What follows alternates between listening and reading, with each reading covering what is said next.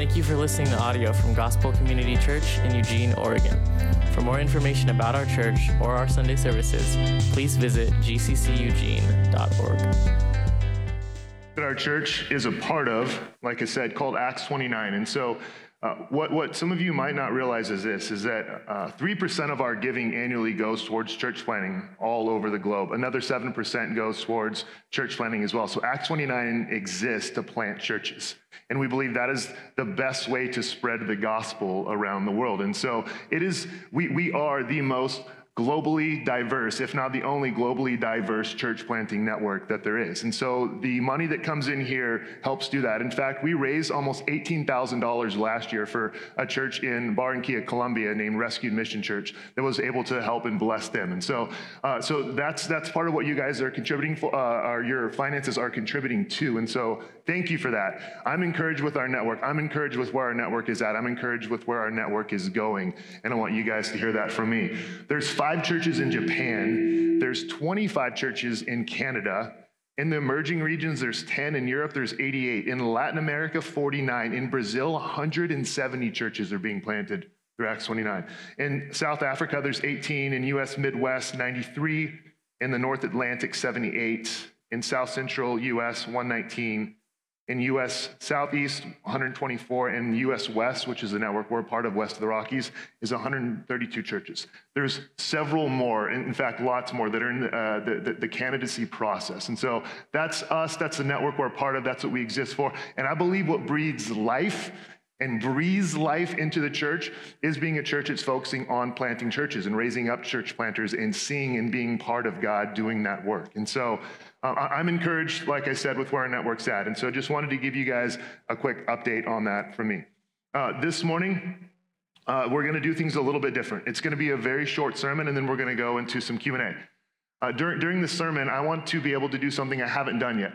I went on a sabbatical, and we did what was called a hybrid sabbatical, which was 2 weeks off and 2 weeks on over the past few months. And so I want to tell you guys why and how that was, what led up to that, and tie that in with the sermon today, and then also just give a little bit of vision of where we're going from here before we bring everyone up here. And so whether you're listening at home today on the 4th, or whether you're here in person, I'm honored to be here to preach God's word and share with you guys a little bit about what's coming. So with that said, I'm just going to be honest, it's going to be a little raw and a little emotional, just because there's been this season behind, also the current season in, and I think part of the season ahead is just going to be pretty emotional as well. You guys will see some of that as we get in. I'm going to be reading from the Gospel of Mark today. I love the Gospel of Mark. The early church depicts the different Gospels through imagery. And so Mark's Gospel was depicted as a lion because the lion comes like Jesus comes pouncing on the scene, okay? Matthew was a human face as the teacher. John's Gospel was the eagle. And then Luke's Gospel was the ox as Christ bears our burdens. And so today we're looking at Mark. When Mark gets into his Gospel, Mark goes for it. It's like we're not wasting any time. Mark's just wanting to rock and roll. Where we're going to be at today is specifically Mark chapter 4, verse 35, and we're going to be looking at Jesus calming the storm. If you guys want more context for this, this is a book that our church has preached through in the past. I believe that's somewhere online that you can look for that and get more context, because like I said, today we're going to be cruising through it. So it's not going to be real in depth, but just to give you guys a little bit of context of what's going on in this passage before we get in. The Sea of Galilee. It is the lowest freshwater sea on earth. I don't know if you guys know that. It is the lowest freshwater sea on earth. So it's 700 feet below sea level. The mountains around it rise to 2,500 feet. And so what happens with the Sea of Galilee is these winds, that is cool wind, comes over the mountains and drops down into the sea where the warmer, lighter air is rising, which creates tumultuous storms, and they can happen pretty quickly. So where we get today is in the text. That's what's happening. A storm comes on quick. And so with that, let's pray, and we'll dive in. Father, we thank you for this day. This day our country celebrates as Independence Day. God, we thank you and praise you for a country that we can gather, that we can preach and share the gospel, that we can sing songs and hymns, God, that we can glorify you out loud as we gather together, and we thank you for that. Something I take for granted, I think something we take for granted. But God, we ultimately thank you for this, that our ultimate freedom was purchased for us by your Son. and that our ultimate allegiance is pledged to the King Jesus. Let us not forget that, and let us remember we have an eternal home, that our hope isn't in the state of this good country that we live in. Our hope is in the King who secures and holds all things together at all times. And we thank you for that. You've brought us into your family, Jesus, through what you've done, through what you've accomplished, through what you have finished. And as my brother Nathan said earlier, we are not an independent people that, God, we are primarily so dependent upon you for our every breath, but ultimately for your grace. We are broken, sinful people that need your grace radically, God. Help us today. Those that are hurting in the room, those that are hurting in line, minister. Use the Q&A in such a powerful way that brings unity. God, let us point everything back to your Son, because that's what your word does. Help us to do that faithfully today. Help me through the power of your Spirit, in Jesus' name. Amen. All right. Mark chapter 4. This is the word of God from Mark.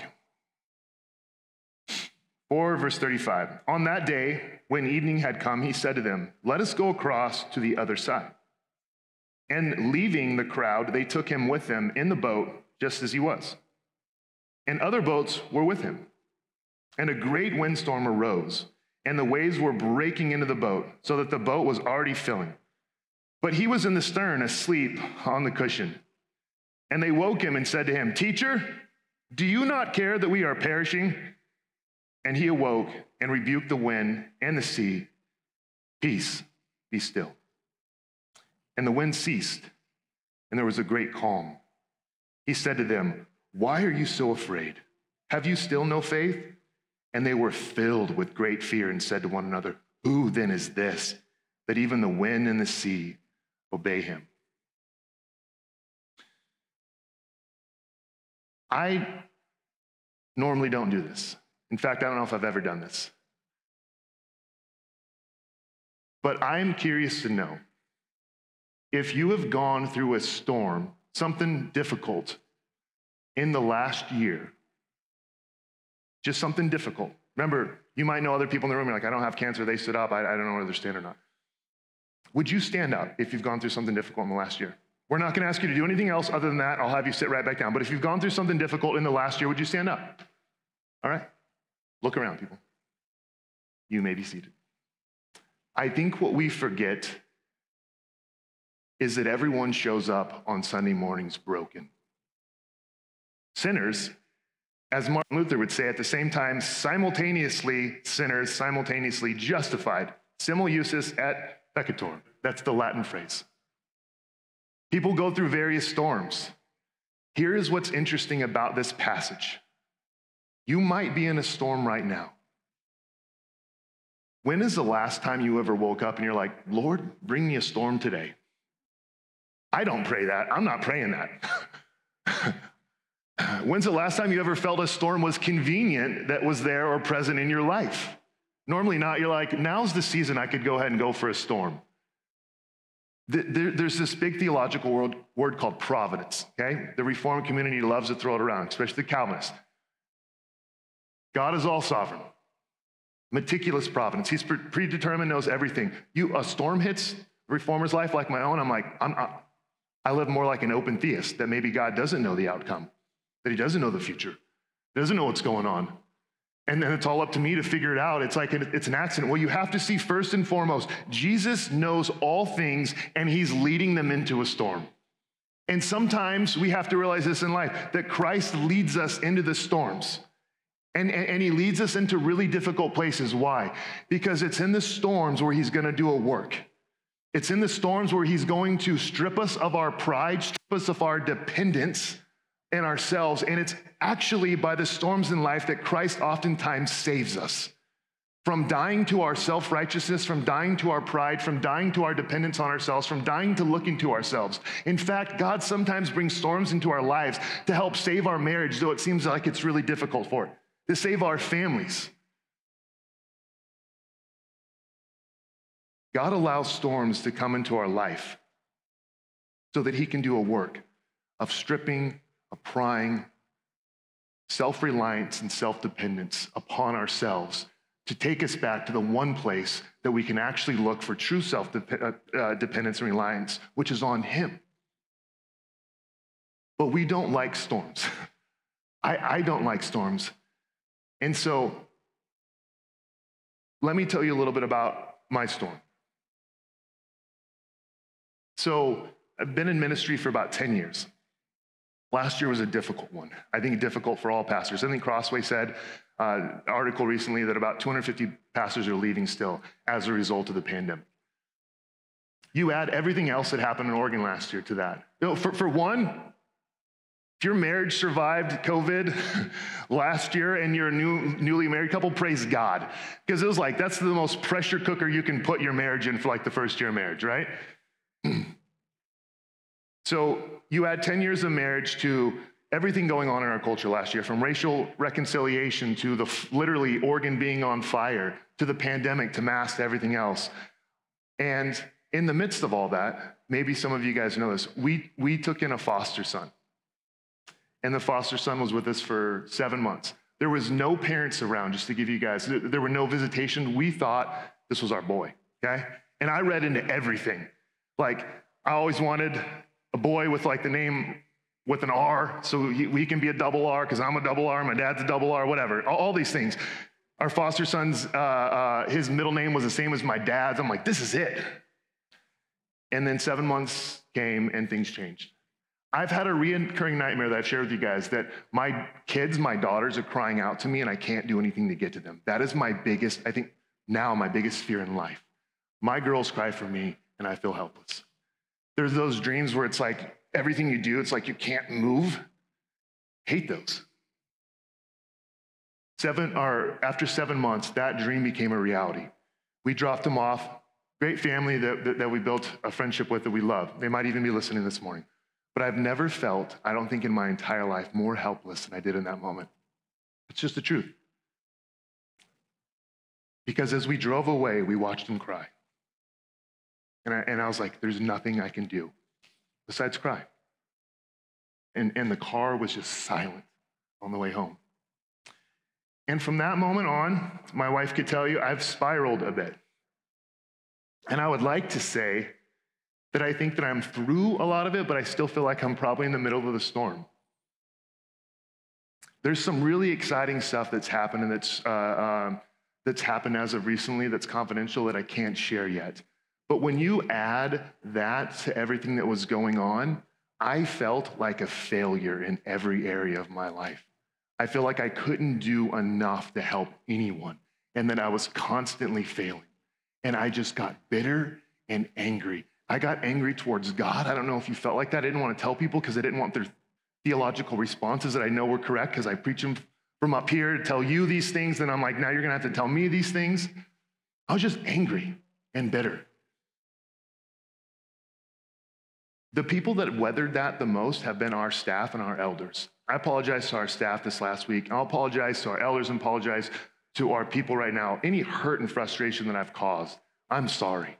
I want to own that. I want to walk in that. I want to walk in repentance. I want to walk in faith. But let me say this. This is the only thing that has brought me some sense of comfort in this season. I was on a walk during one of the sabbaticals. And something like this has come to me before, but it like hit me while I was walking. Is sometimes we view what happened at the cross as some transactional business deal, right? What was my comfort is this, is that in Jesus' darkest and most horrific moment in his life, he cried out these words from the cross, Eloi, Eloi, lama sabachthani, my God, why have you forsaken me? And so God the Father knows what it's like to not be able to be there and provide his love and comfort for his son in the darkest moment of his life. But here's where I'm saying I'm still in the storm, but here's the difference. People have asked throughout church history why Polycarp, why Tertullian, why Justin Martyr died like with this heroicness. Like why were they so heroic? Like, I think it was Polycarp that said, don't worry about tying me down. You can burn me alive. You don't have to tie me down. I'm not going anywhere. Peter cried out to his wife. He was like, remember the Lord as she went to be crucified. And he historically, we know, was crucified upside down. Why did these guys die with like this heroic attitude and Christ died screaming in agony and it looked like because Christ was going through something that we will never have to face. Jesus wasn't sweating this storm because a greater storm was brewing, the storm where he would have to face God's wrath, God's punishment for every sin that had ever been committed. Think about how much it hurts when someone sins against you. It's painful. Now think about that, bearing that for all the sins of all humanity for all time. That's what Christ was doing while at the same time being forsaken and abandoned as he cried out by his Father. There's an eternal relationship and a lot going on there. There was a cosmic storm, a cosmic war. Why? Because Christ went to war in this cosmic setting, bearing the wrath of God, bearing the sin, so that we could be at peace for all eternity with God. Here's the difference. The reason why Polycarp, Tertullian, Justin Martyr, and these guys, even Peter, could die with a heroic sense is because they were not abandoned in their storm. God would not forsake them. God would not leave them. God would never walk away from their side. They had what Jesus didn't. They had God's very presence with them in the midst of their storm, comforting them, saying, I'm right here with you, loving you. I will never go anywhere. Jesus didn't have that liberty. He didn't have that. That was forsaken so that we could have that, so that in the midst of our storms, we don't ever have to question this. Is God bringing punishment to me in my life? Is God abandoning me? Is he forsaking me? Please, if that's your train of thought now, I would just encourage you, stop. If you're a child of God, God, by his grace, brings storms in our life to do something that we have no clue of what he's doing, but I do know this for a fact, that he does an incredible work in our heart, stripping, prying, refining, so that we can look more like Christ, but so that we can rest more in what Christ has done for us. Father, I thank you that you allowed your son to go through what he went through. I praise you that, Christ, that in the darkest moment of your life, that you know what it's like to cry out, to want to be held. But you allowed that to be forsaken so that we could be held. Thank you for the doctrine of justification, God, that reconciles us back into your arms, that we can know that the storms in our life are not the work of your punishment, but the work of your love for your children. In Jesus' name, amen.